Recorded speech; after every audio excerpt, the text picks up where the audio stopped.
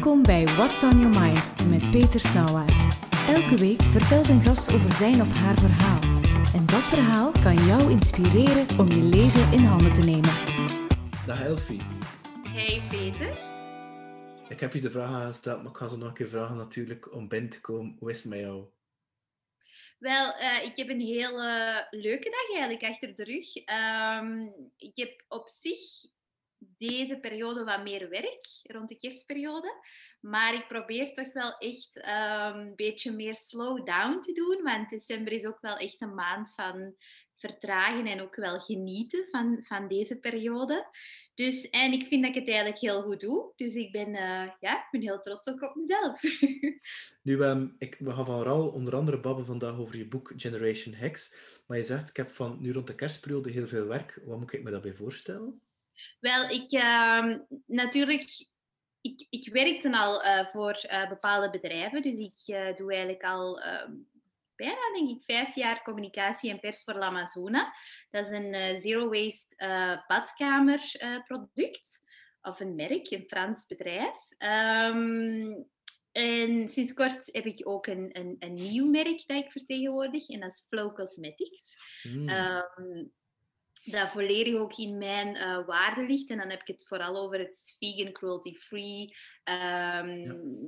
biologische verpakking. Echt het hele fijne plaatje er rond. En ik doe eigenlijk nu meer daarvoor, omdat ik voor corona nog workshops en evenementen en zo deed. Ik hostte vaak evenementen, ik gaf veel workshops. En dan ook natuurlijk kwamen alle evenementen rond de boeken en zo. Als er een boek uitkomt, dan heb je uiteraard ook de boekenbeurs en heel veel signeersessies. Maar alles is uiteraard gecanceld geweest of geannuleerd. Dus dan wordt een beetje uit je comfortzone gepusht. Maar wij als creatievelingen vinden dat op zich ook niet zo erg. Want dan krijg je gewoon kansen om naar nieuwe mogelijkheden te gaan kijken. Hè? Of hoe dat je op een andere manier je creativiteit kunt gebruiken. Of waar dat je ook geld mee kunt verdienen. Want we leven uiteraard in een maatschappij waar dat er rekeningen moeten betaald worden. Dus het is een beetje zo... Ja, voor mij een ontdekkingsfase al geweest, de afgelopen maanden. Ik heb dan ook inderdaad een boek geschreven tijdens de eerste lockdown. En daar is ook weer heel veel aan borrelen om daar toch wel een verlengde van voor te gaan uitwerken. Daar zijn we ook mee bezig, dus het is veel. Maar ik probeer ook wel echt een beetje toch te genieten van het proces. Ik moet me daar soms wel wat in afremmen, omdat ik echt vooruit ga. Ja. En heel dat corona gebeuren, je boek, was dat een gevolg van het feit dat je in corona gekomen was? Of dat heeft daar niks mee te maken? Dat was sowieso al lang... Wel, niet lang, maar ik had wel net voor de eerste lockdown had ik een contract getekend. Ik heb al een aantal boeken geschreven. Ja. Ik werkte toen voor een andere uitgeverij. Voornamelijk rond creativiteit. Dus mijn één boek heet bijvoorbeeld DIY Magic. Mm-hmm. En dan heb ik een upcycle-boek voor jongeren uitgebracht. Want ik ben ook echt heel graag met zo zero waste en tweedehands spullen en het creatieve daarom bezig. Dat is net voor de eerste lockdown ook uitgekomen. Ik zei het al, ik ga er heel vaak voor. Dus meestal per jaar komt er 1 of 2 boeken uit. Nu ben ik even gaan vragen... corona en het contract. Ja, ik had eigenlijk een nieuw idee dat ik al langer wilde doen. Want het idee dat ik nu heb uitgevoerd, dat heb ik toch ook al wel 5 jaar geleden zo'n beetje aangevoeld. Maar dat was gewoon veel te vroeg. Mm-hmm. En toen ben ik eigenlijk ook in een heel donkere periode geraakt. Waardoor dat ik het boek dat ik toen had geschreven, dat toen Happy Heart zou noemen. Dat heb ik toen losgelaten, omdat ik voelde van... de realiteit en waar ik over schrijf, dat happy heart, dat gelukkig zijn, dat strookt niet meer. Dat ligt niet in dezelfde lijn. Dat klopt niet. Dus dan ben ik eigenlijk sindsdien in therapie. Mm-hmm. Dat is nu ondertussen 5 jaar dat ik toch wel intens in therapie ben. Verschillende methodes eigenlijk onderzoek ook. Om bepaalde trauma's en patronen, herhaalde patronen eigenlijk te doorbreken. En ja, ik had dat voorgesteld aan mijn toen uitgever, maar ik zat ook wel ergens op een jongerendepartement en ze voelden dat niet meteen. Dus ik was dan eigenlijk... Het is een heel verhaal, hè? Het is precies een boek dat ik aan het vertellen al ben. Maar, dus ik ben dan naar een andere uitgeverij gestapt, omdat ik zoiets heb van, ik ga niet met mijn idee gaan... hoe zeggen ze dat? Niet zeulen, hè? Hoe zeg je dat? Van u gaan verkopen, zo. Ja, ja, ja. Daar Wat zie had ik je zin meestal in? echt energie in. Maar ik had wel via een tip gekregen. Dus ik was bij die persoon terechtgekomen. Had dat voorgesteld. Die waren super enthousiast om een verhaal iets korter te maken. Die hebben dan wel een paar weken later ineens de deal afgeblazen. Maar op de een of andere manier zie ik dat altijd een beetje als een teken van... Of het moet gewoon niet doorgaan. Dit is niet iets wat ik nu moet voltooien. Of er komt gewoon iets beters ook uit de bus. En dat is ook gebeurd. Want dan... Ja, ik heb eigenlijk een beetje zo die teleurstelling wel gedeeld via social media. Ja. Omdat ik ook zoiets heb van... Het is niet alleen de successen die moeten gedeeld worden. Soms krijg je ook gewoon een nee. Of zijn er dingen die niet doorgaan. En dat is soms ook gewoon kut. Maar dat hoort bij het leven. Dus ik was daar heel open over. En dan heeft eigenlijk iemand via een andere uitgeverij dat toch wel gelezen, doorgegeven. Ja. En zo zijn ze bij mij terechtgekomen. En ja, het was een betere deal. Een veel betere deal. Dus. Nu, 5 jaar geleden of iets ervoor zelfs, want ik heb dat daar eens gehoord van je, dat je vertelde dat je toen eigenlijk een soort bubbly, unicorn, happy imago had op sociale media. Ik kan me best inbeelden dat je dat imago hebt, maar je voelt je niet zo.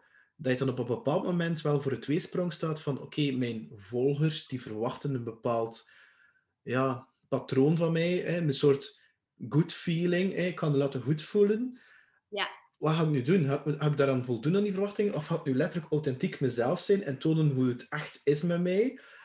Met als gevolg dat misschien mensen moet laten loslaten en sommige nieuwe gaan aantrekken. Klopt dat wat ik zeg? Of... Wel, ik wil wel duidelijk zijn, in een imago dat creëerde natuurlijk ergens zelf. Hè? Ja, dus er is niemand to blame, zeg maar, buiten... Ik moet mezelf ook niet blamen, maar ik wil maar zeggen, ik heb zelf altijd mijn vrolijke kant willen laten zien, omdat ik ervan overtuigd was, als ik vrolijk en bubbly en lief was, de lieve Elfie, ja, die krijgt ook... die zal ook geliefd worden. Dus voor mij was dat eigenlijk een imago dat ik gewoon al heel mijn leven heb gecreëerd. Als ik niet moeilijk doe, als ik lief ben, als ik altijd gewoon de happy me ben, dan krijg ik ook volgers of dan krijg ik bevestiging van de buitenwereld. Ik was daar echt heel hard naar op zoek, omdat ik dat gewoon nooit... heb gekregen en omdat ik ook op dat moment gewoon niet door had of niet wist dat ik dat allemaal bij mezelf kon gaan terugvinden. En dan eigenlijk stelselmatig door therapie leerde dat al die laagjes die je zelf hebt verteld of je geloofspatronen dat je door je omgeving en conditioneringen allemaal hebt opgebouwd, dat valt volledig in duigen. Hè? Op een gegeven moment lig je eigenlijk naakt tegen de grond. Letterlijk was dat bij mij. Ik lag echt niet naakt, maar ik wil zeggen, ik lag echt op mijn badkamervloer te huilen. En ik wist totaal niet meer wie ik was. Ik bevond mij zo in een...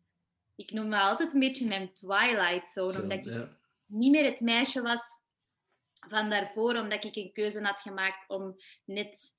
van alles te verwerken en terug te herontdekken. Maar ik was ook nog niet het meisje waar ik naartoe ging. En ik was even zo precies identiteitsloos. Ja. Mag ik vragen wat er jou getriggerd... Wat heeft er jou getriggerd om in die donkere periode te gaan? Was dat want ik hoor je... Wat ik jou bezig hou is veel passie, veel energie. Net als ik. Je hebt dan de neiging om heel... alles te geven wat je kan geven. En soms misschien niet genoeg in je lijf te voelen. En daardoor een beetje te ver te gaan. En over je grenzen te gaan. En op een keer gaat het licht uit omdat je lichaam zegt... Ik heb nu genoeg geroepen naar je, maar je luistert niet. Party is over. Ja, dat is ook echt. Hè. Ja, dat is een goede vraag en ik heb die nogal gesteld gekregen en ik denk dat ik die deels ook beantwoord in het boek, in de intro. Ik heb niet echt zo één bepaalde trigger. Dat is Mhm, gewoon een samenloop geweest van mhm, heel veel zaken die bij elkaar kwamen. Nu, het feit dat ik wel de zoveelste destructieve relatie aantrok en daar ook in bleef, want ik had duidelijk echt geen eigenwaarde en geen grenzen voor mezelf. mhm. Ik ga ook nooit niet meer met de vinger wijzen naar een ander, maar ik wil zeggen, it takes two to tango. En ik zag gewoon hoe hard ik in zo'n onveilige situatie of relatie bleef hangen. Dus dat waren wel allemaal zo rode alarmbellen die ik blijkbaar wel zag, maar dan ook negeerde. En op een gegeven moment, op een gegeven moment voelde ik gewoon niks niet meer. Ik voelde echt, Ja. ik voelde eigenlijk eerst niks en dan gewoon een immens verdriet dat eruit kwam. En ik denk dat dan gewoon heel ik noem dat een beetje de beerput ook, hè. Die Ja. werd opengezet Ja. en alles is daar gewoon uitgekomen. En Ik kan ik, het dan eigenlijk, kan ik dan eigenlijk ook stellen dat je eigenlijk, want ik heb een beetje een gelijkaardige situatie meegemaakt, is dat je eigenlijk jaren aan een stuk weggelopen hebt van je eigen pijn en dat verdoofd ja, hebt met van alles en nog wat, hard werken, uitgaan, drinken, roken, of whatever toestanden die er bestaan, om dat ik eigenlijk niet te ken voelen. Ja, ik ken echt ook ik herken mijn vlucht. Ja. Hoe zeg ik dat? Sowieso hard werken, dat zat erbij. Ik ging van droom naar droom en ik streefde constant naar een perfectie daar rond. Mhm. Ook boeken schrijven en dan een webshop hebben. En ik had plots een platform en aandacht. En ik mocht toen voor Flair schrijven. Dat waren Mhm. allemaal meisjesdromen. Hè? Ja. Maar dan uiteindelijk bleek dat mij dan toch ook niet gelukkiger maakte. Nee, nee, nee. En ik had ook wel, ik vlakte mijn emoties wel af met alcohol. Dat Mhm. hoefde niet veel te zijn, maar ik dronk dan echt zo de sterke drank, de whisky en dergelijke. Dus ik was wel niet het type dat mij echt dat echt heel veel ging drinken, maar er stond wel af en toe een fles naast mijn bed, dus dat is echt niet oké. En dan, ik heb ook wel zo fases gehad van wietsmoren en die Ja, ja, zaken. ja. Alles om een beetje toch gewoon Ja. bepaalde zaken af te vlakken. Ja. En dan op een bepaalde dag beslis je van, ik lig hier op de grond, dit kan niet meer, ik ga in therapie. En wat voor therapie, want in je boek beschrijf je al de verschillende dingen, Ja. hè, en we gaan het daar zometeen wel over hebben, maar wat was zo de eerste therapie dat voor jou werkte en hoe ben je dat toegekomen om te zeggen, en nu ga ik in therapie gaan? Want dat is ook wel, denk ik, een soort drempel dat je over moet om te zeggen, ik ga me laten helpen, ik ga een therapeut, een coach gaan zoeken, klassiek of zelfs iets meer, ik ga niet zeggen alternatief, want dat klinkt zo volledig verkeerd, maar Ja, je hebt iets, holistische, energetische, meer ja, dat is, energetische therapie. dat bedoelde ik eigenlijk. Ja, dank u. Als ik helemaal terug naar het begin ga, voordat ik zelf in therapie ging, is er een moment geweest waarin ik eigenlijk mijn mama geconfronteerd heb en gezegd heb, en ja, dat was niet op de beste manier, maar dat kwam er zo uit. Op een familiefeest zaten we aan tafel en ik denk, voor mij was het gewoon een druppel en ik ben echt recht gestaan en ik heb tegen haar gezegd, oftewel gaan wij nu in therapie, of ik spreek geen woord niet meer tegen u. Dat kwam er echt heel intens uit.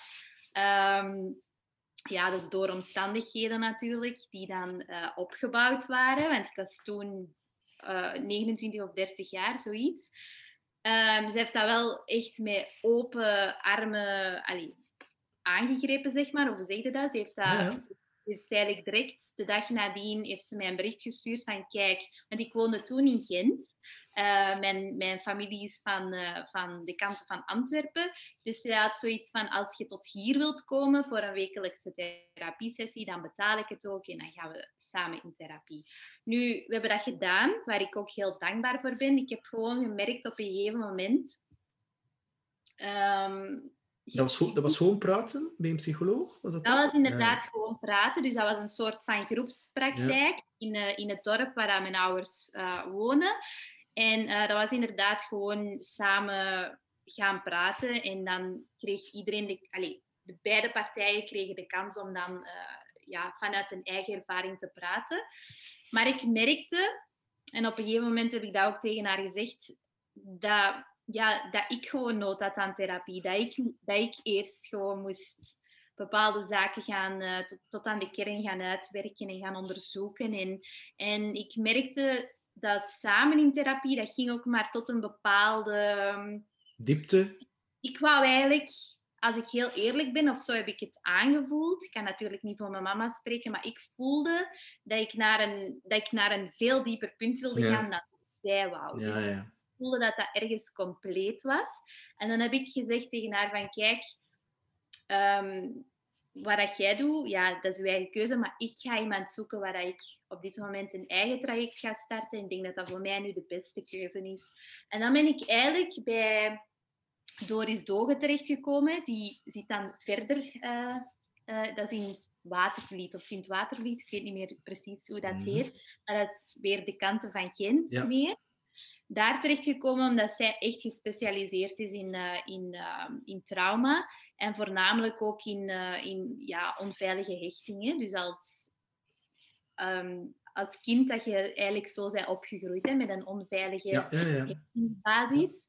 Dat is er dan ook volledig uitgekomen en zo hebben we eigenlijk voornamelijk rond dat topic gewerkt. En hoe heeft dat dan gedaan? Is dat dan energetisch? Is het dan... Nee, dat is ook echt puur een wekelijkse, want ik ging in het begin wekelijks, dan was dat 2 wekelijks, dus je kon dat een beetje zelf aanvoelen, hè, hoe dikwijls dat jij een sessie wilde boeken. Maar dat was echt een praatsessie ook. En dan ben ik eigenlijk verhuisd, terug naar Antwerpen, dan ben ik terug bij een therapeut hier terechtgekomen. In de eerste instantie ook om te praten, maar ik had wel een man uitgekozen deze keer, omdat ik dat wel voelde van ik wil eigenlijk nu met een man communiceren.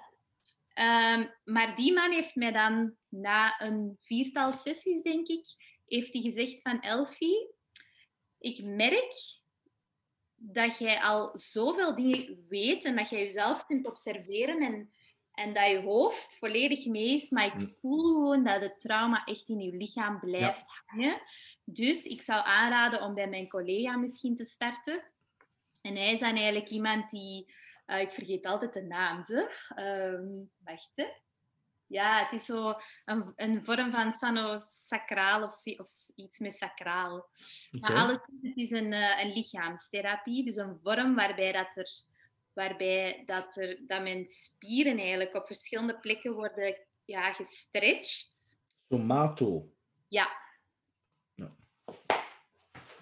Dus als mensen dat willen opzoeken, dan... en dat werkt dus echt. Hè. Ik sta daarvan versteld. Dus eigenlijk is dat een soort van techniek waarbij ook... dus je hebt eigenlijk de sessie zelf, maar je lichaam doet dan zelfheling achteraf ook nog eens. Dus er is iets in het gezet en dan komt er heel veel vrij en los en naar boven. En dat is eigenlijk de moment dat je ook dingen kunt verwerken. Hè? En dat het ook kan... dat het echt losgemaakt wordt. Hè? Dan kan het trauma uit zichzelf eigenlijk zich oplossen zonder dat je... dat praten, dat is dat mentale. Maar dan heb je dat lichamelijk of spiritueel of ik weet niet of dat juist, of emotioneel, ik weet niet op wat voor niveau dat juist is. Maar dan doet het er eigenlijk niet mee toe wat dat er gebeurd is of door wie. Het lichaam weet zelf wat er nodig is om dat op te lossen. Ja. Wel, dus eigenlijk hoe dat mijn therapeut dat ook makkelijk uitlegt is... hij doet bepaalde bewegingen op verschillende plekken en hij maakt mij ook constant bewust van wat ik erbij voel. En vanaf dat ook bijvoorbeeld een bepaald gevoel confronterend is of een beetje onprettig voelt, dan moet ik daar ook... Ik moet echt helemaal bewust blijven van het gevoel dat mijn lichaam mij geeft. Dus dat maakt gewoon dat je veel meer kunt luisteren ook naar wat dat je lichaam je vertelt. Want we zouden ervan versteld staan hoeveel eigenlijk bijna alles. We kunnen aflezen van ons lichaam. Het geeft ons zoveel informatie. En wij als mens negeren het of Ja. gaan inderdaad door en door en door. En dan worden we ziek. En ja, En betekent dat nu dat je, als je nu naar jezelf kijkt, dat je misschien vroeger alle beslissingen nam op basis van je hoofd, hè, misschien het ego of whatever dat je het wil noemen, maar dat je nu eigenlijk veel meer, als je voor een bepaalde beslissing staat, dat je dat letterlijk voelt, ja, intuïtief in je lijf van hoe voelt dit? En als het niet goed voelt, nee, dat is niet mijn pad. ja, natuurlijk. Soms vind ik dat nog een beetje tricky, omdat in bepaalde situaties weet ik ook dat mijn trauma toch nog naar boven komt. Hè. Dus dan is het de vraag van, is dit mijn trauma of is dit inderdaad een intuïtief gevoel? Of dat is nog niet altijd even makkelijk, vind ik, om te onderscheiden. Dus het is een leerproces, het is een groeiproces. Ik vind het super interessant. Ik ben ook heel blij nu met deze groepspraktijk. Die heet trouwens Groepspraktijk Zuid. Dat is in Antwerpen. Daar zitten eigenlijk verschillende therapeuten. Dus je kunt voor zowel een klassieke behandeling gaan... klassiek, hè? Ja. Van praten, het ventileren. Of je kunt voor een andere keuze maken. En dat is zo fijn. Je kunt ook combineren. En dat is eigenlijk nu wat ik voornamelijk doe. Want je sprak daarnet over Reiki. Ik heb ook iemand die mij behandelt, energetisch. Ik heb iemand die af en toe eens aan mijn voeten zit. Er zijn zoveel verschillende manieren waarop dat je terug contact en meer verbinding kunt maken met je lichaam. En dat is zo tof om te ontdekken. Ik kan dat alleen maar iedereen aanraden. En wat dat voor u werkt, dat kun je maar zelf proberen en ervaren. Hè? En 10 jaar geleden, 15 jaar geleden, moest ik je tegenkomen hebben in Gent, in het nachtleven. En ik zou je zeggen, binnen 10, 15 jaar ga je met somato of ga je andere energetisch lichaamswerk doen. Zou je me dan keihard uitgelachen hebben van wat voor een rare toestand? Of zou je zoiets hebben van, ik sta er eens wel voor open? Ja. Ik moet eerlijk zeggen... dat ik altijd wel een heel gevoelig meisje ben geweest, hoor. Het is niet omdat ik ik heb natuurlijk een soort van beschermings- of een verdedigingsmechanisme opgebouwd, omdat ik niet om kon met de harde realiteit of de wereld van buitenaf. En dat begon dan ook binnen mijn gezin of school. En ik werd nooit aanvaard hoe ik werkelijk was. Dus dat is natuurlijk... dan begint je ook gewoon een ander imago te creëren. Hè? Dan creëer je letterlijk een imago waarvan dat je merkt... dit vinden ze leuk. Oké, dit werkt. Maar dan staat op den duur zo ver van wie dat je bent. Klopt. Maar nee, ik zou je zeker niet hebben uitgelachen, omdat ik wel altijd heel heb gevoeld en ook heel veel interesse heb getoond in zaken die niet zozeer tastbaar zijn. Een energetische behandeling, ik kan mijn ervaring delen, maar voor vele mensen is dat niet tastbaar of misschien gaan anderen liever in de wetenschap meer volgen of in andere soort praktijken. Dat is ook prima. Maar ik weet dat er meer is. En wat ik ging net zeggen, je weet dat er meer is. En je voelde al lang dat er meer is. Ja, ik ben sowieso ook als jong meisje en tiener... Ik denk maar, als jong meisje bijvoorbeeld, vloog er al wel eens een vogeltje tegen mijn raam. Dan ging ik ook echt dat vogeltje begraven en daar een bloemenkransje voor maken. En ik was altijd heel geconnecteerd met het leven en de dood en natuur. En ik denk dat heel veel kinderen dat ook hebben. Het is plots... als ze volwassen worden, dat er heel veel verbinding tussen al die mooie dingen van de buitenwereld, dat precies wordt verbroken of we stoppen dat weg. En bij mij is dat ook een deel geweest, hè, dat ik gewoon daar minder mee bezig was of dan meer met hoe de wereld eigenlijk dan is. Al de magie is zo even precies weg. Ja, maar je hebt dat daarnet gezegd. Hè. Het is ook een mens heeft uiteindelijk een tribe nodig om te kunnen overleven. En je pas je wel een stuk aan om je gedragingen om in die tribe te passen. En in jouw geval, en dat is in mijn geval ook zo, heb je dan in de val heb je dan eigenlijk gewoon een masker opgezet om dan die verwachting van een ander te kunnen voldoen en dat werkte. Ja. En dat je bang was voor jezelf te tonen van misschien ga ik dit dan niet meer in passen. Wat eigenlijk heel normaal is natuurlijk. Nu, Ik heb eigenlijk wel, ik kan iets moois daarover zeggen. En dat heeft mij enorm geholpen ook, daarom dat ik het graag wil delen. Ik ben op een gegeven moment, toen was ik al, denk ik, misschien 2 jaar in therapie. En ik ben toen een keer een masterclass gaan volgen in meer bewustzijn. En ik merkte ook wel dat mijn omgeving al heel fel aan het veranderen was. Hè? Als je echt authentiek bent en trouw aan jezelf, dan merk je ook dat je omgeving eigenlijk heel vaak in verschillende fases, want wij veranderen ook als mens, wij evolueren, dat ook verandert. Dat is een stuk loslaten en zelfs vrouwen om al die... Ja, zeg maar. Maar is dat dan ook dat je eigenlijk je energie verandert in jezelf, waarbij dat je andere mensen aantrekt en automatisch andere mensen afstoot? Ja, daar geloof ik ook wel in. Ik geloof natuurlijk in het hoe meer... Ik zal het anders zeggen. Ik merk het zelf, bij mezelf op. Hoe meer ik aan mezelf werk en hoe meer lagen dat ik ook gewoon... verwijder of loslaat? Heel of loslaat. Dan kom je in een soort van hogere trilling of een frequentie terecht. Ja, dat is. En dan trekt je ook inderdaad andere zielen aan. Dat is zo. Dat is waar. Dat is zo. Het woord is eruit, zielen. Ja, mooi hè? Fantastisch hè? Ja. Dus dat wil eigenlijk letterlijk zeggen dat toeval bestaat niet. Ik geloof niet in toeval, nee. Maar ik geloof niet in toeval. Maar ik geloof ook wel niet zozeer dat alles per se is uitgeschreven. Ik geloof wel dat we het lot in onze eigen handen hebben. Klopt. Dat we de creator zijn van ons eigen... Ja. Of we kunnen manifesteren wat we zelf willen. Ja, klopt. En je krijgt gewoon heel veel kansen en keuzes in het leven. Maar je hebt altijd wel de keuze. Dat geloof ik wel. Maar het is wel aan jou om dat te gaan bepalen, hoe dat je je voelt... over dat je nadenkt, op wat je focust en dergelijke meer, want al die dingen hangen aan elkaar. En die gaan uiteindelijk wel zorgen wat je gaat terechtkomen, natuurlijk. Ja. Maar als je daar niet van bewust bent, want bewustzijn is etiket, als je daar onbewust van bent...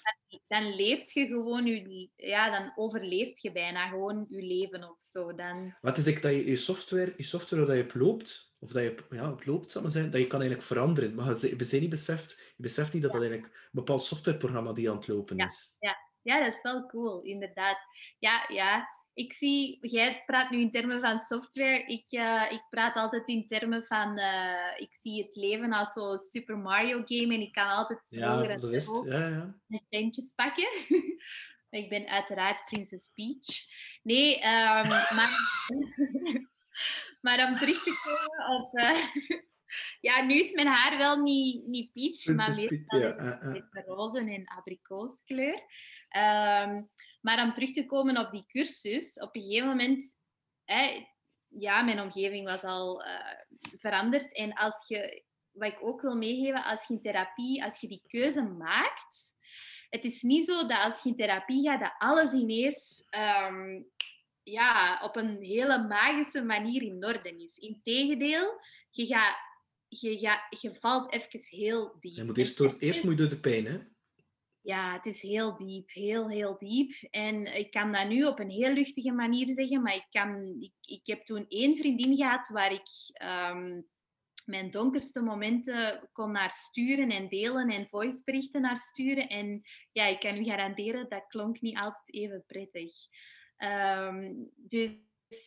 Maar ik heb wel altijd hulp gehad en ik heb hulp aangenomen. Dus op zich, ik ben altijd heel goed begeleid geweest. Maar dus dat maakte dat ik op een gegeven moment wel zo wat voelde van... ik heb zo niemand in mijn omgeving of alles veranderde. En ik weet dat ik in die cursus, dat was dan een weekend... Er waren ook heel veel mensen naar hetzelfde op zoek. Of je komt allemaal met hetzelfde doel naar daar. Dus dat voelde heel veilig. En dat was fijn communiceren. Maar ik voelde de laatste nacht een enorme angst ook naar... ik moet terug naar de echte wereld. Ja. En daar zijn mensen die mij niet begrijpen. En waar ik niet op die manier mezelf kan zijn. En ik heb dat toen geuit ook naar een begeleider van die cursus, zeg maar. En zij zei ook van... Elfie, komt altijd een fase ook dat je, als je verandert en je transformeert, dan heb je altijd een fase waar je echt het gevoel hebt van, ik sta alleen in de wereld. Ik heb Ja. niemand die mij begrijpt. Maar vanaf dat je wel daardoor gaat en je maakt echt bewust die keuze van jezelf te blijven, dan sowieso trekt je uw tribe aan, maar echt uw tribe, die volledig afgestemd is op wie dat jij bent, wat dat je waarden zijn en waar dat jij, ja, je gaat dat zien. En op dat moment, ja, ik zat natuurlijk in een enorm angstgevoel van, want dat was nog niet, hè, dat was nog niet gemanifesteerd en ik was er echt volop aan doorgaan en dat heeft echt een tijdje geduurd, maar ja, ik kan nu echt zeggen van, het is echt een feit. Ja. Zolang jij gewoon jezelf bent, hè. Ja. Ja, Dat klinkt zo cliché, maar dat is het niet. Hè? Gewoon heel dicht bij jezelf staan en jezelf durven tonen hoe dat je bent. En dan ontmoet je vreemdelingen, waarbij dat je binnen 2 seconden weet van, shit, heb je zo'n diep gesprek dat je denkt, dat bestaat dus ook. Ja, of gewoon, ja, ik weet niet, je trekt ook mensen aan die over astrologie beginnen of inderdaad bepaalde... Ja, dat is gewoon leuk, hè. Maar je hebt ook heel veel mensen die nog aan het begin misschien van een bepaalde fase staan. En dat is ook heel tof. Want iedereen volgt zijn eigen traject en in zijn eigen tempo. En ja, het is gewoon super fijn om te zien. Nu ook door heel het corona-gebeuren, dat toch wel veel mensen bewuster worden van bepaalde zaken. Waar dat ze hun tijd aan willen besteden. Waar dat ze echt vreugde doorvoelen. En wat hun lichaam inderdaad hun vertelt. En er zijn zoveel goede dingen nog te vertellen aan heel deze periode. Dus ja. En van al die technieken die je boek... Ik kan eerst een andere vraag stellen. Het doel dat je dat boek hebt geschreven, was dat dan eigenlijk dat je een bepaalde bewustwording of de drempel wilde verlagen voor eigenlijk al die technieken dat je beschrijft in je boek? Dat je mensen wilde tonen van, kijk... Of ik weet niet, was dat dan specifiek naar vrouwen toe of jonge meisjes? Van, het is oké dat je je niet oké voelt. Je kan er iets aan doen. En hier is het eigenlijk een soort bloemlezing van verschillende dingen dat je mee kan experimenteren. Het staat er gewoon voor open. Ik zeg ook in de intro, denk ik, van het boek van ik ben niet de zoveelste goeroe. Ik zie mezelf ook niet als een teacher. Nee. Maar waar ik mij wel heel bewust van ben, is... ik heb zo die donkerte gevoeld en ik heb nu zo'n traject afgelegd. En als ik zie wat dat voor mij doet en hoe het leven wel echt magisch kan zijn, ja, dan had ik zoiets van, waarom zou ik dat allemaal voor mezelf houden? Als ik misschien ook wel het gewoon kan delen en harten kan bereiken die daar ook voor openstaan of die zoiets hebben van... Ja, ik zie het op dit moment ook gewoon niet zitten en ik weet niet goed naar waar en hoe. En ik voel wel bepaalde dingen, maar ik kan het zo niet grijpen en plaatsen. En dus dat is eigenlijk een beetje mijn ja, is dat dan een doel? Ik weet het niet. Dat is intentie. Ja, vanuit mijn hart is dat gewoon inderdaad een intentie geworden van ik ga dat delen. Ik ga dat delen. En diegenen die mijn verhaal willen oppikken en lezen en vastpakken en koesteren, ja, des te mooier. Dat was eigenlijk... Dus het boek, om het heel... om een rode draad doorheen het boek te trekken, is eigenlijk mijn zoektocht of mijn traject, zeg maar, naar meer eigenwaarde, zelfliefde, want dat had ik 0,0, denk zelfs nog minder. En dus dat start dan bij de keuze van in therapie te gaan. En dan eigenlijk heb ik verschillende zaken ontdekt en herontdekt. Want bijvoorbeeld met orakelkaarten of tarotkaarten was ik ook al als tiener bezig. Om gewoon op een hele leuke manier, ja, gewoon meer magie toe te voegen aan het leven. En bijvoorbeeld met orakelkaarten kan ik ook bepaalde inzichten genereren, communiceren. Kristallen zijn ook gewoon heel mooi om in je huis te leggen en je kunt er ook een betekenis aan geven. Het is wat dat je er ook gewoon zelf mee wilt doen, dat het belangrijkste is. Dus het boek is echt gewoon om mensen terug het besef te geven, want ik sluit geen mannen uit, maar ik weet dat er meer vrouwen de doelgroep zullen zijn. Ja. Ik wil gewoon dat iedereen terug gelooft in zijn eigen kracht en die verbinding maakt. Ja, ik ben wel een man, maar ik heb het gelezen in 1 ruk. En ik moet zeggen, ik vond het... ja, het leest gewoon heel lekker. En bij mij, dat boek resoneerde. En ik weet wel, je hebt een bepaalde stijl en met die kleur. En dat maakt het zo...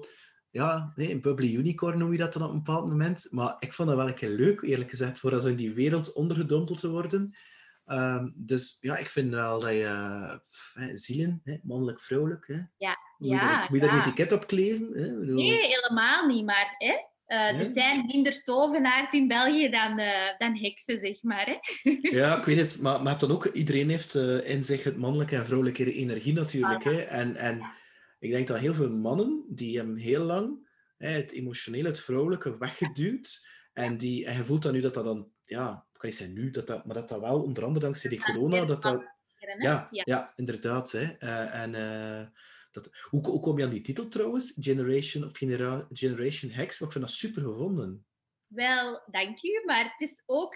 het is niet echt volledig mijn verdienste in die zin van... we wilden eigenlijk dus... we waren in de fase van een titel.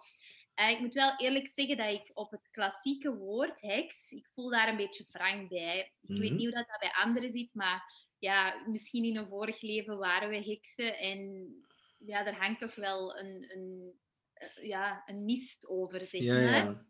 Ja. Dus ik vond dat niet zo prettig klinken en ook niet Wicca of de zoveelste term, zeg maar. Ik denk ook al niet super graag in al die kaders. En ik weet dat er in januari een artikel verscheen op Knak Weekend.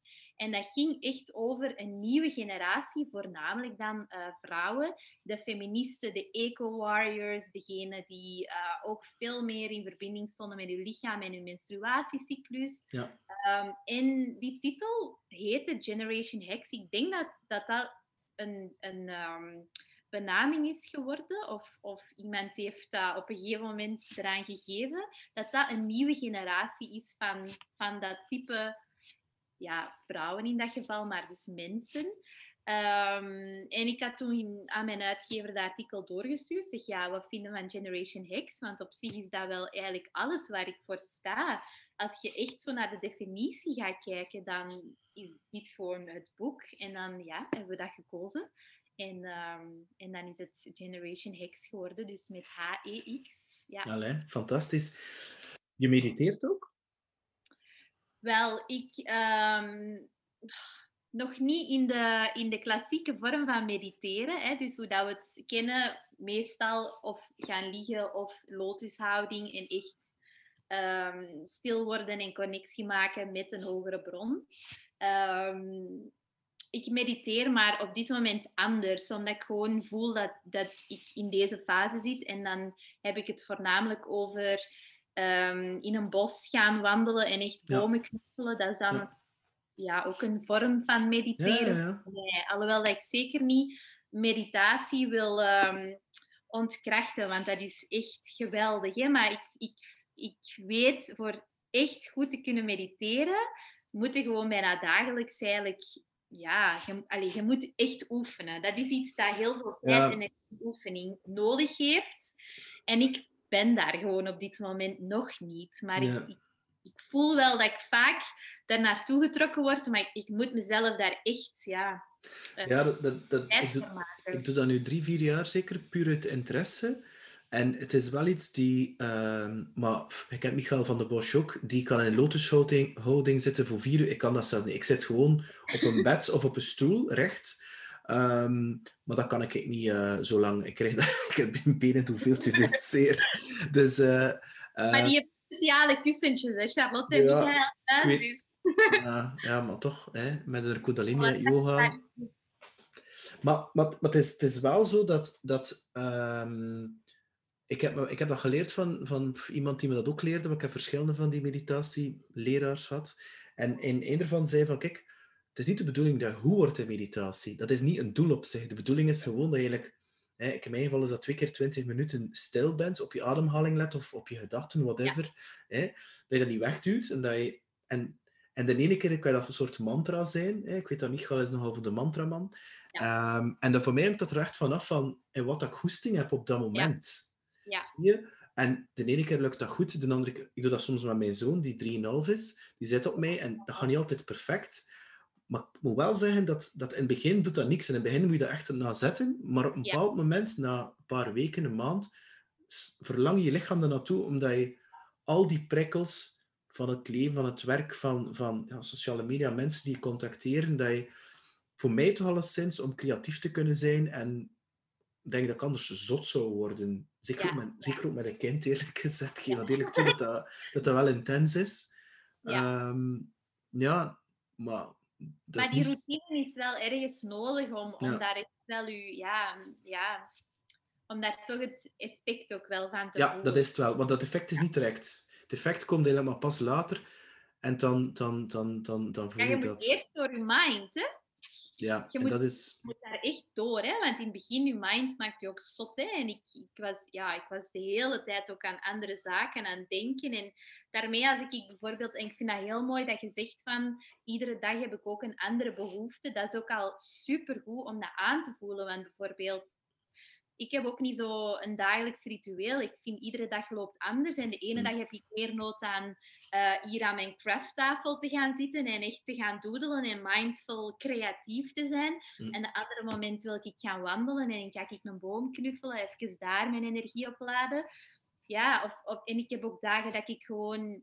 Dat is minder, maar ik heb heel veel dagen gehad dat ik gewoon voelde van ik moet in mijn bed blijven liggen en echt gewoon rusten. Ja. Dus gewoon dat aanvoelen van waar je behoefte is enorm veel. Dat is eigenlijk dat is echt de eerste stap naar mindful leven, denk ik.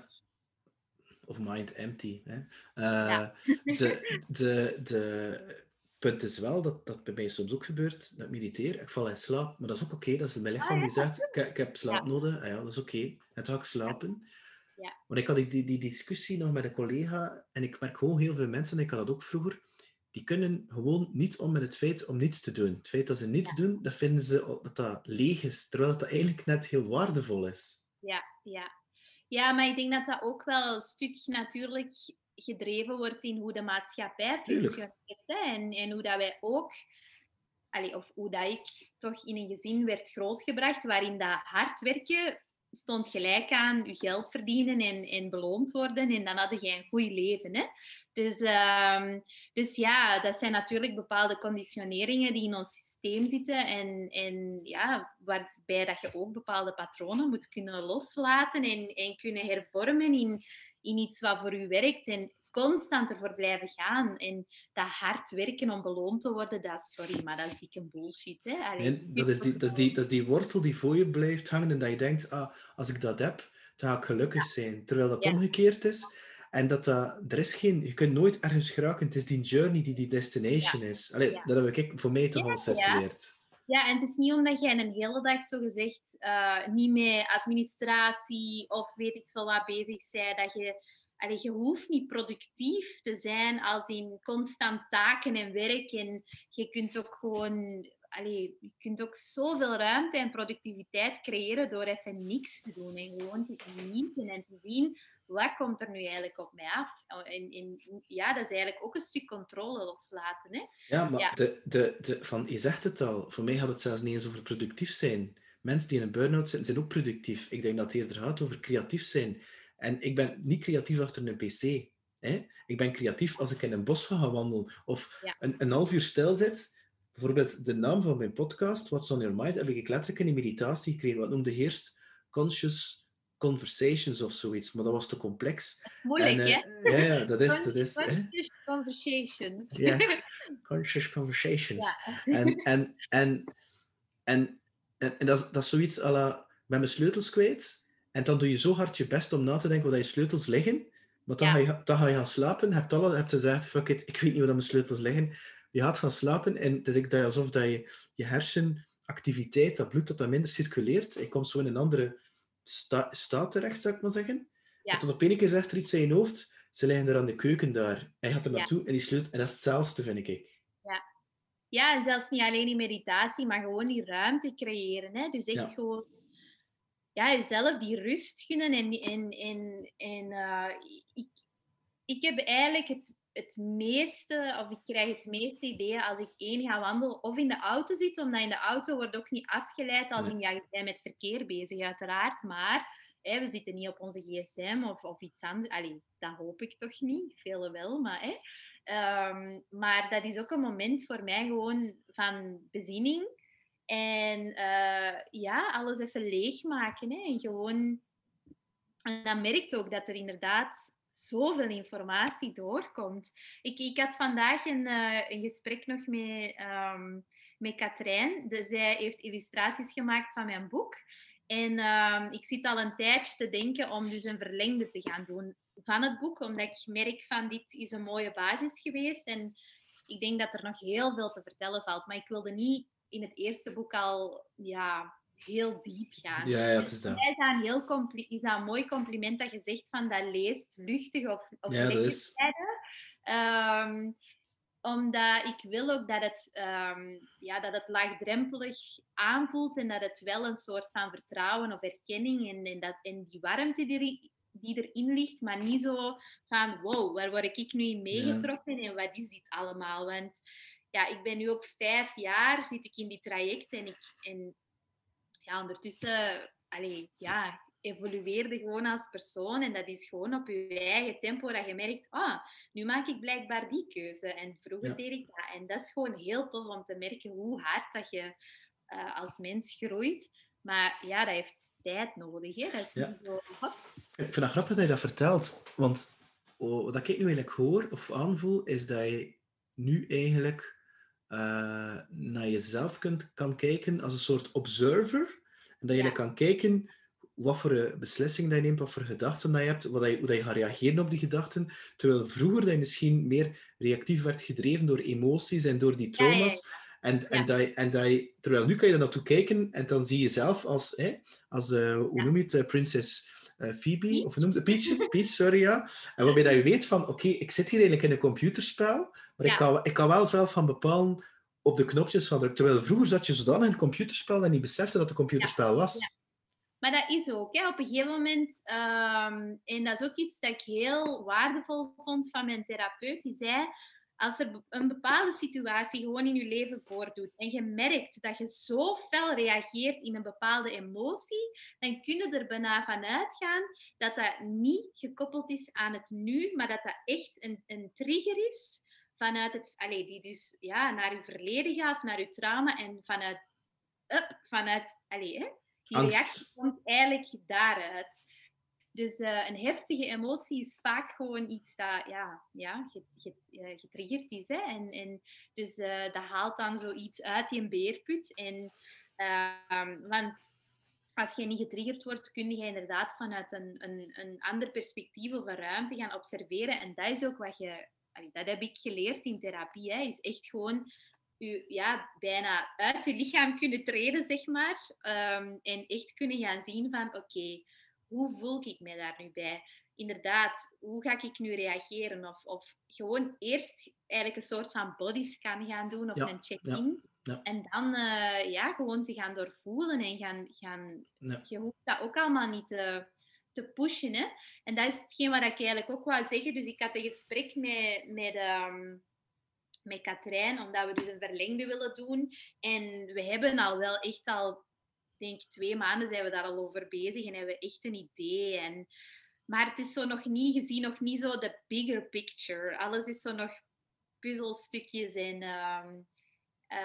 En ik zei ook vandaag tegen haar van, we hoeven daar ook niet zo hard naar te zoeken. Als we dat gewoon ook loslaten, hè, dan gaat dat echt naar ons toe komen. En ze zit een beetje op dezelfde golflengte als in... Ze heeft ook volledig dat vertrouwen van... Ja, je hebt inderdaad een punt. En eigenlijk deze namiddag, op een gegeven moment zat ik in de auto en het kwam zo plots in me binnen en dan heb ik dat naar haar gestuurd en ze zo, daar kunnen we weer verder op die piste eigenlijk gaan. En dus weet je, dat is ook gewoon al een traject dat we nu een paar maanden aan het doen zijn, maar zonder ons inderdaad daarin te pushen van, kom aan, nu moeten we gaan presteren, want ik moet mezelf daar soms echt op remmen. Op remmen, omdat ik merk van, ik weet niet, ik weet zelfs... Het is misschien dat je trauma die dat je ego aansteekt, dat je weer in dat oude patroon zit, en maar dat is niet erg, maar je bewust bent, en denkt, ik zit weer in het oude patroon. Ja, er is een deel dat inderdaad, denk ik, naar niet zozeer de bevestiging, want daar heeft het denk ik niks mee te maken, maar zowel het kunnen, ja, toch wel het ja, ik weet het niet. Zo, Bewijsdrang? hè? Bewijsdrang of eerder iets kunnen nalaten? Nee, bewijsdrang denk ik is het ook niet. Maar ik voel wel dat er iets gekoppeld is, inderdaad, zoals dat jij het omschrijft met dat ego, dat mij toch af en toe zo wat terugtrekt naar... Allee, komt maar met iets nieuws. Hè. Misschien is dat ook wel een deel natuurlijk wat dat mensen verwachten, maar het is niet dat. Ik denk eerlijk gezegd dat het voornamelijk bij mij het trauma is dat hangt rond geld verdienen en wel angst en het kunnen waarmaken in dit leven als creatieveling en als iemand die echt gewoon wil doen wat ze graag doet. En ik blijf botsen op heel veel hindernissen en dat is gewoon, denk ik, waardoor ik eigenlijk constant wil presteren om gewoon, ja, mijn weg daarin te vinden. Hè? En hoe sta je dan tegenover geld? Kan je daar makkelijk over babbelen of is dat nog altijd taboe voor je? Ja, ik kan daar makkelijker over praten, omdat ik echt zeker het laatste jaar, maar ik denk dat het ongeveer nu al 1,5-2 jaar is, dat ik daar ook echt op werk, hè, op die mindset, op al die angst dat daar overging, zeg maar, als ook weer een soort van foggy mist. Ik zie ook meer en meer in dat geld een energieflow is. Maar ja, de realiteit is natuurlijk dat we leven in een maatschappij waarin dat heel veel zaken moeten betaald worden. En ja, dat is ook een heel proces waar dat je doorgaat. Hè? En een techniek die ik daar ook wel voor gebruik, is tappen. Ik weet niet of dat je daar al van hebt gehoord. Ja. Dus op bepaalde plekken eigenlijk gaan tappen. En dan moet je vaak bepaalde zinnen en angsten uitspreken. Ja. En dan kun je eigenlijk ook je energie omzetten als in zaken die daar rondhangen. En dat doe ik eigenlijk vaak online. Dus daar ben ik mee gestart. En dan voornamelijk cursussen ook over boeken en cursussen over geld en mindset. En, Ze noemen dat ook soms EFT, hè? Want in Amerika heeft de Senaat die techniek goedgekeurd om oorlogssoldaten die posttraumatische oorlogsstress hebben, is een erkende techniek daarvoor, hè? Dus het is op al die knooppunten dat ze dan een bepaalde affirmatie en ze combineren letterlijk lichaamswerk met positieve psychologie. Dat is eigenlijk wat dat tapping of EFT eigenlijk voor staat. Ja, en dat werkt dus echt. Hè. Als je daar echt op... dat is opnieuw. Hè. Hoe meer dat je daarmee bezig bent, hoe meer dat een effect dat heeft. Maar dat is in alles zo. Hè. Hoe meer dat jij ook creatief een keer uit een bocht gaat, zeg maar. Of gewoon je volledig laat gaan. Hoe meer dat jij ook gewoon daar plezier uit haalt. En dat jij meer vertrouwen hebt ook in zaken. En, maar dat is wel een techniek dat ik zeker rond dat geld en die angst heb ik wel veel gebruikt. Nu, wat ik vooral aanvoel, Elfie, is dat je, Hans, dat proces, dat is niet enkel dichter bij jezelf komen, maar dat is eigenlijk ook een soort het verhogen van de zelfliefde voor jezelf. Ja, en ik zie mezelf ook heel graag. Pas op, ik ben zeker, ik denk ook nooit... Het is altijd een traject, hè. Ik wil zeggen... het is een reis, hè? Ja. En ik voel dat er zeker nog bepaalde zaken heling nodig hebben. En ik heb nog altijd... ik wil niet zeggen struggles, want ik praat niet graag in die termen. Maar voor mij, intieme relaties opbouwen is nog altijd wel een uitdaging. Omdat ik merk dat er is gewoon heel veel gebroken geweest. Hè? Dus voor mij veiligheid en vertrouwen, dat is iets dat echt heel moet opgebouwd worden. Ja.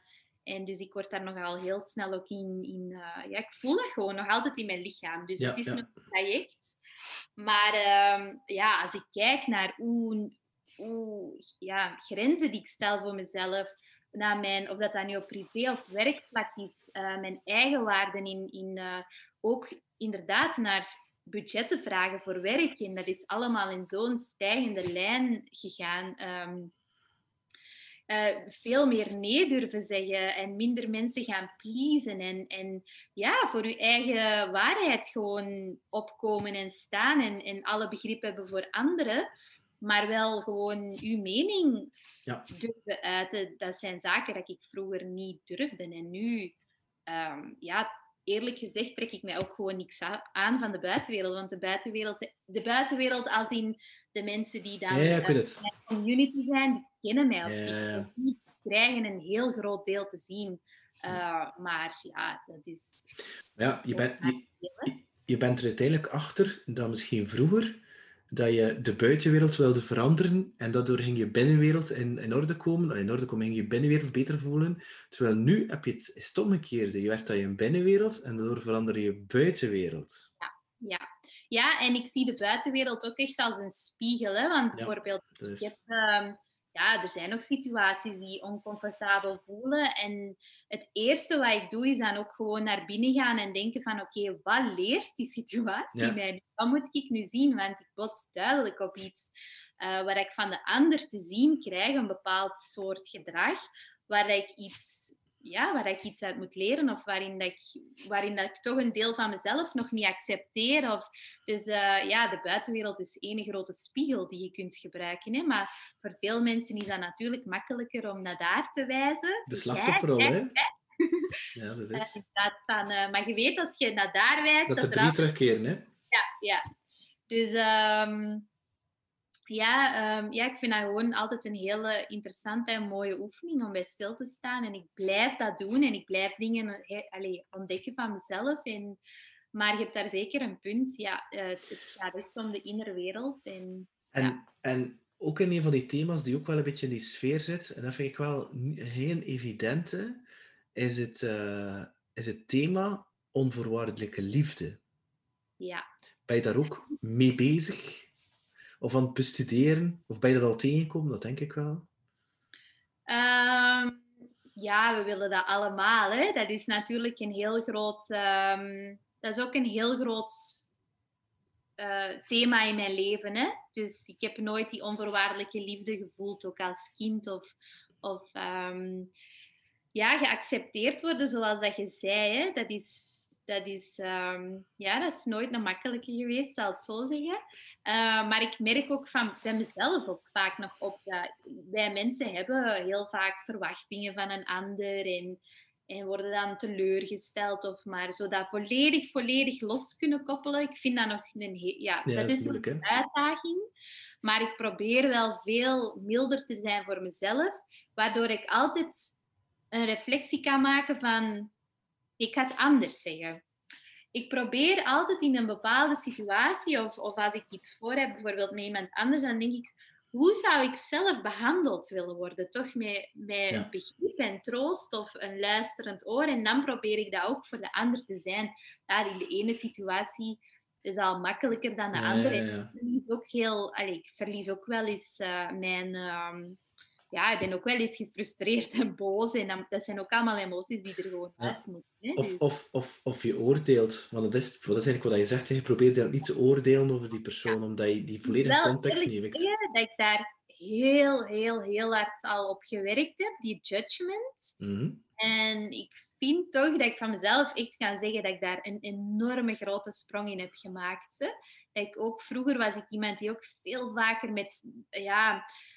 bezig was met de ander of commentaar had, zeker dan zo op heel het influencerwereldje. En nu, dat boeit me allemaal niet meer. Ik heb zoiets van, iedereen doet zijn eigen ding, iedereen maakt zijn eigen keuzes. Tuurlijk, als ik over veganisme praat of over dierenleed dan gaat dat mij een passie zijn en dat gaat eruit komen. Maar ik zal nooit iemand willen veranderen. Kan ik inspireren? Des te beter. Dat vind ik, weet je, ik leef naar een wereld waarin dat er veel meer of minder onrecht is voor zowel dieren, mensen als... Maar je kunt maar het verschil maken vanuit jezelf en de rest, doe mee of volgt of doe niet mee. Daar heb je geen controle over. Dus, nee. Nu, moest je kunnen terugkeren in de tijd, laten ze zeggen. Hoe jong ben je nu, als ik dat mag vragen? 35. 35. Stel je voor, de 35-jarige Elfie. En ze komt in Antwerpen de 16-jarige Elfie tegen. Wat ga je haar zeggen? Ja, ik heb het in mijn boek geschreven. Hè. Leef gewoon hoe dat je wilt leven. Ja, doe gewoon je ding. En inderdaad, trekt u niks aan van de buitenwereld. Allee, ik wil zeggen, uiteraard, je hoeft geen mensen te kwetsen, maar zeg gewoon jezelf en doe je ding. En als jij dromen hebt, ga daarvoor. En inderdaad, ik ben zo dikwijls in mijn kop tegen de muur gebotst, maar daar leerde uit. Ehm, en ik ben wel van, hoe moet ik het zeggen? Je stelt nu wel die vraag, hè, van wat zouden haar zeggen, maar ik ben wel van mening, of ik wil wel geloven, dat desondanks dat ik misschien die dingen zou zeggen, dat ik wel de ervaring nodig had om tot hier te geraken. En, Kijk, mag ik dan stellen dat eigenlijk alles wat je meegemaakt hebt, nu, dat je dat eigenlijk kan zien als een soort geschenk, dat je dat ja. gemaakt hebt tot wie dat je nu eigenlijk bent, en dat je misschien zonder die ervaringen niet zou zijn wie dat je nu bent? Soms voelt dat heel wrang, want ik zeg het, met momenten voel ik me heel... Voelt het echt alsof mijn hart zo gebroken is, of geweest. En ik keer daar soms nog naar terug. Maar ja, eigenlijk wel, want hij heeft mij gewoon gevormd wie dat ik op de dag van vandaag ben. En ik geloof heel hard, omdat ik het zelf heb meegemaakt, er is geen licht zonder die donkerte. Yes. En als je die donkerte hebt gevoeld, als je er aan de andere kant uitkomt, dan zie je zoveel schoonheid ook in de wereld. Maar ook het lelijke, hè? Want het is heel diep voelen, zowel in de hoogtes als in de laagtes. Maar het is wel een geschenk, want als ik nu bijvoorbeeld een mooie zonsondergang zie of een zonsopgang, ja, dan moet ik wenen, omdat ik gewoon voel dat in elke vezel van mijn lijfje. En dat is zo mooi. En ook, maar dan, ik zeg het, je hebt ook de andere kant van de diepte voelen. Hè? Dus dat kan ook heel pijnlijk zijn. Ja, dat is. Maar het is wel een geschenk. Ja. Het voelen op zich is een geschenk. Ja. En binnen 10 jaar, heb je een idee wie dat je zal zijn?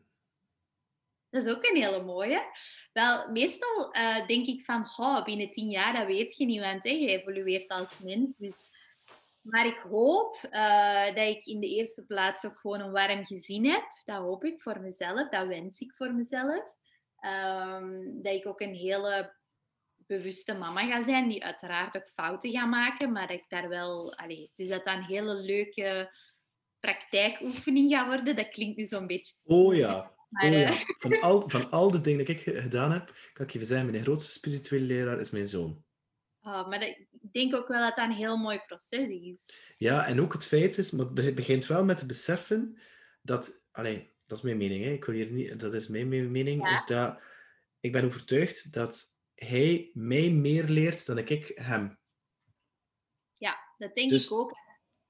Ik denk voornamelijk omdat, daar ben ik van overtuigd, de baby's of de kinderen, de laatste generaties die ook geboren zijn, dat zijn totaal andere kinderen. Die hebben een volledig ander DNA en ik geloof ook dat die de wereld gaan veranderen. Hè. We zijn al stelselmatig natuurlijk bezig met veranderingen en transformaties.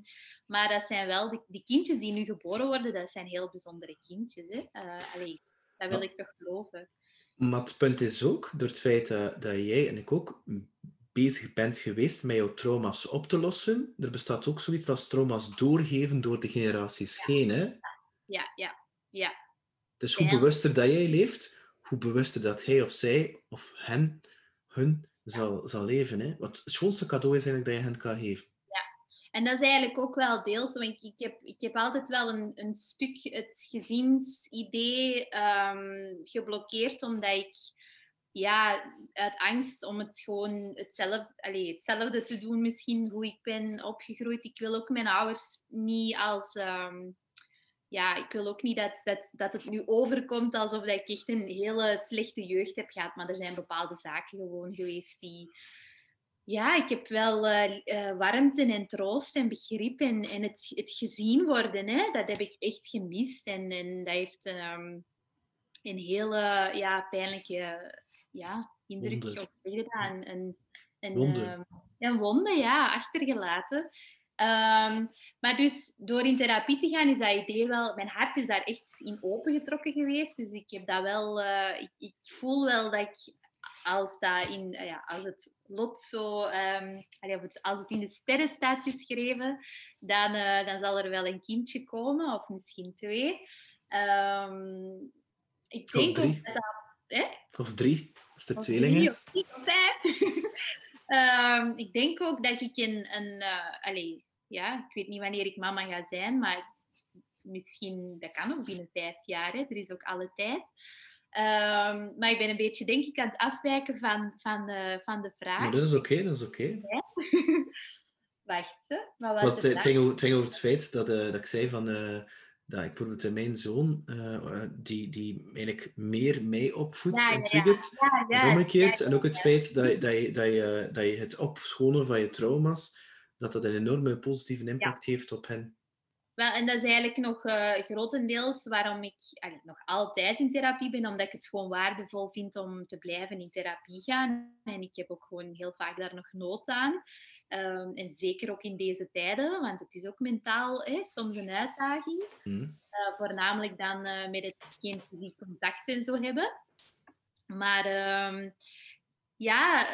het is ook grotendeels om inderdaad die patronen door te breken en te helen. En zodat ik dat ook niet kan doorgeven op mijn kind of kinderen. Daar doe ik het ook wel echt voor. Dat is een heel bewuste keuze. En ik kan maar zoveel mogelijk... je best doen, hè? Je kan maar je best doen. Inderdaad. En er is al heel wat shit, zeg maar, opgekuist. Dus... het is een fase om naar uit te kijken. En als we het dan over binnen 10 jaar hebben, dus dat is iets dat ik voor mezelf dat ik wens. En het zou wel heel fijn zijn om misschien te doorgroeien naar een eigen praktijk in zowel creativiteit als coaching. Zie ik misschien mezelf wel doen. In het bos? Misschien in een bos. Ik woon dan in een bos. Dat is dan eigenlijk het vraag, ja. Ik woon in een bos met een grote rozentuin. Ja. Ik ga zo een heksenvrouwtje zijn die in een bos gaat wonen en die mensen bij haar gaat laten komen of kinderen. En we gaan het wel zien wat dat allemaal gaat geven in de toekomst. Voor hetzelfde geld ben ik er ook niet meer. Dat kan ook, hè? Dat mijn reis ook al ergens stopt. Het kan allemaal. Je bedoelt de fysieke vorm. Ja, de fysieke vorm. Ja. Nu, eigenlijk de laatste vraag. Want we zullen eigenlijk wel nog een tijdje kunnen doorgaan. Maar goed, we hebben al een keer gezegd dat we een keer fysiek kunnen opnieuw doen ook. Hè? Bij het volgende boek bijvoorbeeld. Ja. Nu, een beetje in het verlengde daarvan. Wat is er zo voor jou dan met een ongelooflijke crazy droom? Dat van dat bos en die coaching, dat zie ik je allemaal doen. Maar zoiets dat je echt zegt van... weet ik veel... Een meditatielijn in Las Vegas voor 30.000 man of zo. Ik weet het niet, hè. Maar zo echt iets crazy. Je overvalt mij natuurlijk met die vraag, hè. En dat is eigenlijk... Of een film maken of zo. Of je boek in het Engels vertalen in 160 talen. Hè, de nieuwste Elfie Tolle bijvoorbeeld. Hè, in plaats van de Eckhart Tolle. Elfie Tolle. Ja, stel je voor. Wel, het eerste wat eigenlijk in mij opkwam is... Waarom heb je eigenlijk nog nooit zo heel groot durven denken aan een droom, Elfie? Dus dat is misschien wel eens een goeie om over na te denken. Want inderdaad... Dat is mijn grootste droom op dit moment. Maar je gelooft wel in abundance, in overvloed. Ja. Wat eigenlijk wil zeggen, ik bedoel, groot dromen, hè? Eerlijk gezegd, ik denk op dit moment, ik moet ook gewoon veel meer leren voor mezelf, ook dromen, maar op dit moment... je moet niks, hè? Elfie, Nee, je moet helemaal niks, hè? Nee, ik moet niks. Dat zeg ik altijd tegen andere mensen, dus dat is grappig dat je dat nu tegen mij zegt. Ik probeer ook het moeten echt om te schakelen. Maar soms, ik zeg het, gebruik je toch nog eens die woordenschat. Dat is trouwens ook iets dat ik heel fel heb geleerd. Is echt het bewust worden van de woorden die je tegen jezelf gebruikt en naar anderen. En ook nu dit boek, ik heb dat zo doorscreend. Om toch maar gewoon heel bewust te zijn van ieder woord dat werd uitgekozen. Mensen kunnen dat denk ik soms niet voorstellen.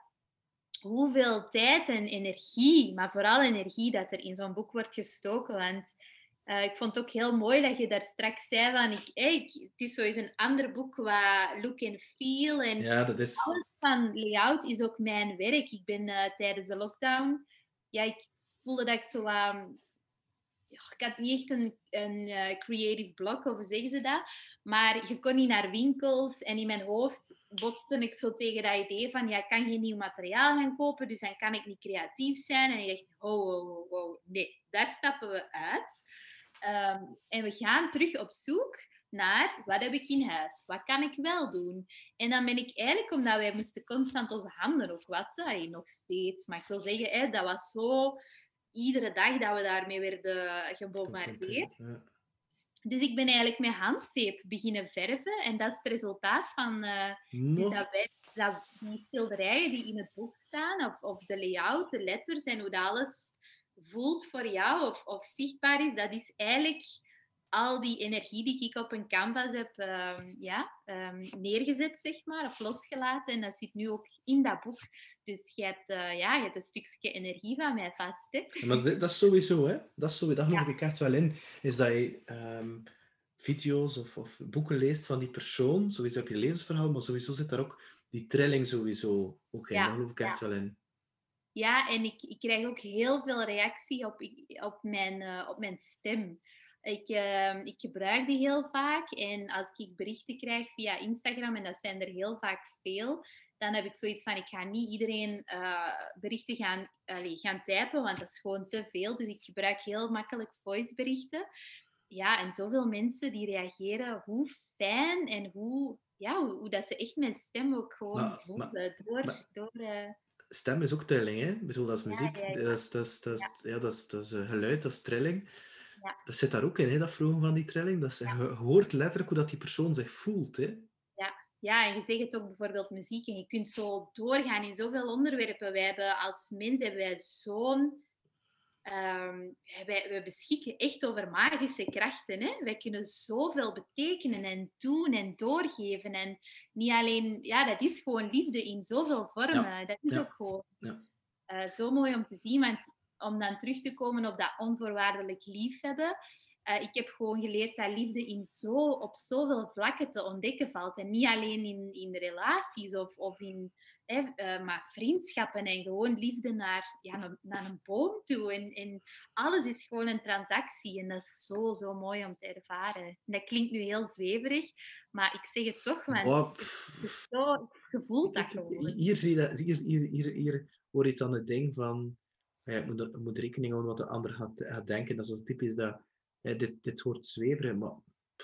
Nee, ik vind dat niet. Ik hou daar geen rekening mee, maar ik weet dat dat voor veel mensen zo is, maar dat is ook prima. Ik weet dat heel veel mensen... heel veel. Er zal altijd een doelgroep zijn of een bepaalde groep, geen doelgroep, die mij een kwakzalver vindt, of die het feit dat ik meer medicinaal haal uit kruiden dan medicatie bijvoorbeeld. Veel mensen is dat onbegrijpbaar. Maar ja... Ja, voor mij is het omgekeerd, omdat ik geloof dat letterlijk alles in jouw leven al aanwezig is. Ja, dat is ook zo. En dat dan ook, kan je ook gevaarlijke dingen zeggen, dat bepaalde industrieën er baat bij hebben dat je niet. Ja. Dus... Maar veel mensen, ik zeg het, het is er voor openstaan of het is inderdaad gewoon iedereen, ik heb begrip voor ieder zijn traject. En iedereen... Ja, maar tof dat ik ook vind dat jou, is dat je combineert de twee. Ik bedoel, je kunt spiritueel zijn en tegelijkertijd met je voetjes op de grond staan. Geaard noemt men het dan, of gegrond. Hè? En dat is het risico, de val die veel mensen zouden kunnen doen als ze zich beginnen te verdiepen in dat soort dingen, dat ze dan gelijkgestemden gaan opzoeken, 6 communities, en dat ze alleen maar daarin zitten en dat ze eigenlijk altijd in een wolk leven. Maar ja, jij werkt ook nog als communicatiespecialiste of brandingspecialiste of marketingspecialiste. Ik ook trouwens, hè. En dat houdt dat wel een beetje in check. Weet je wel, maar je staat dan in de echte wereld en je kunt dan nog triggers krijgen. En dat doe je groeien. Terwijl als je nooit meer triggers krijgt, of niet meer gespeeld wordt, dan kan je niet meer groeien. Want je stelt jezelf niet meer bloot voor de... Dat is ook een beetje zo... spirituele community, vaak online, of die we hebben gekend, want daar is nu wel verandering in aan het Ja, komen, ja. was heel hard gebaseerd op light en love Ja, en ja. happiness en al die zaken. Terwijl, en ik zeg het ook letterlijk in het boek, all vibes are welcome. Hè? Dat is Ja. de realiteit. Het gaat Het niet is, enkel over light en happiness. Het is echt net... het is echt net door dat messy proces gaan. Hè? Dus dat ja, is niet alleen een bubbelbad nemen dat is ook niet... Ja, self-care gaat zoveel dieper ook. Of ja, ja, zelfliefde gaat zoveel dieper op zoveel vlakken. Hè? Die woordkeuze, die grenzen stellen, ja. die met jezelf omgaan, dat doorvoelen. En ja, En toch zie je tegelijkertijd dat het serieus aan het veranderen is. Kijk nu naar mij, dat is een podcast ooit gestart rond verkoop en marketing en persoonlijke groei. En dat gaat zo veel dieper en dieper. En voor mij kan dat allemaal in één. Dat is echt ja, oké. En je ziet het dan ook, in Nederland zie je dat vooral bepaalde mannen die een bepaalde mannelijke energie hebben, maar die babbelen ook over die thema's. En ja, die smijten het allemaal bij elkaar, ja, zonder dat... En je ziet dat ook aan die mensen, hè, die staan met de voetjes. Kijk naar Charlotte Baren en Michael van den Bosje. Je moet die kind bezighouden. Dat is een koppel die ook discussieert en al. Die staan met de voetjes op de grond. ja, ja. En, Mooi. en die kunnen genieten van de aardse dingen. En tegelijkertijd die andere dingen ook. Hè. Michael heeft dan change management cursussen en astrologie. En ik vind die Ja, combinaties heel tof. Gewoon ja, omdat je dat houdt je zo in check. En dat je ja, zo... Ja, maar ja, we zitten nu wel in de ja, echte wereld. Hè.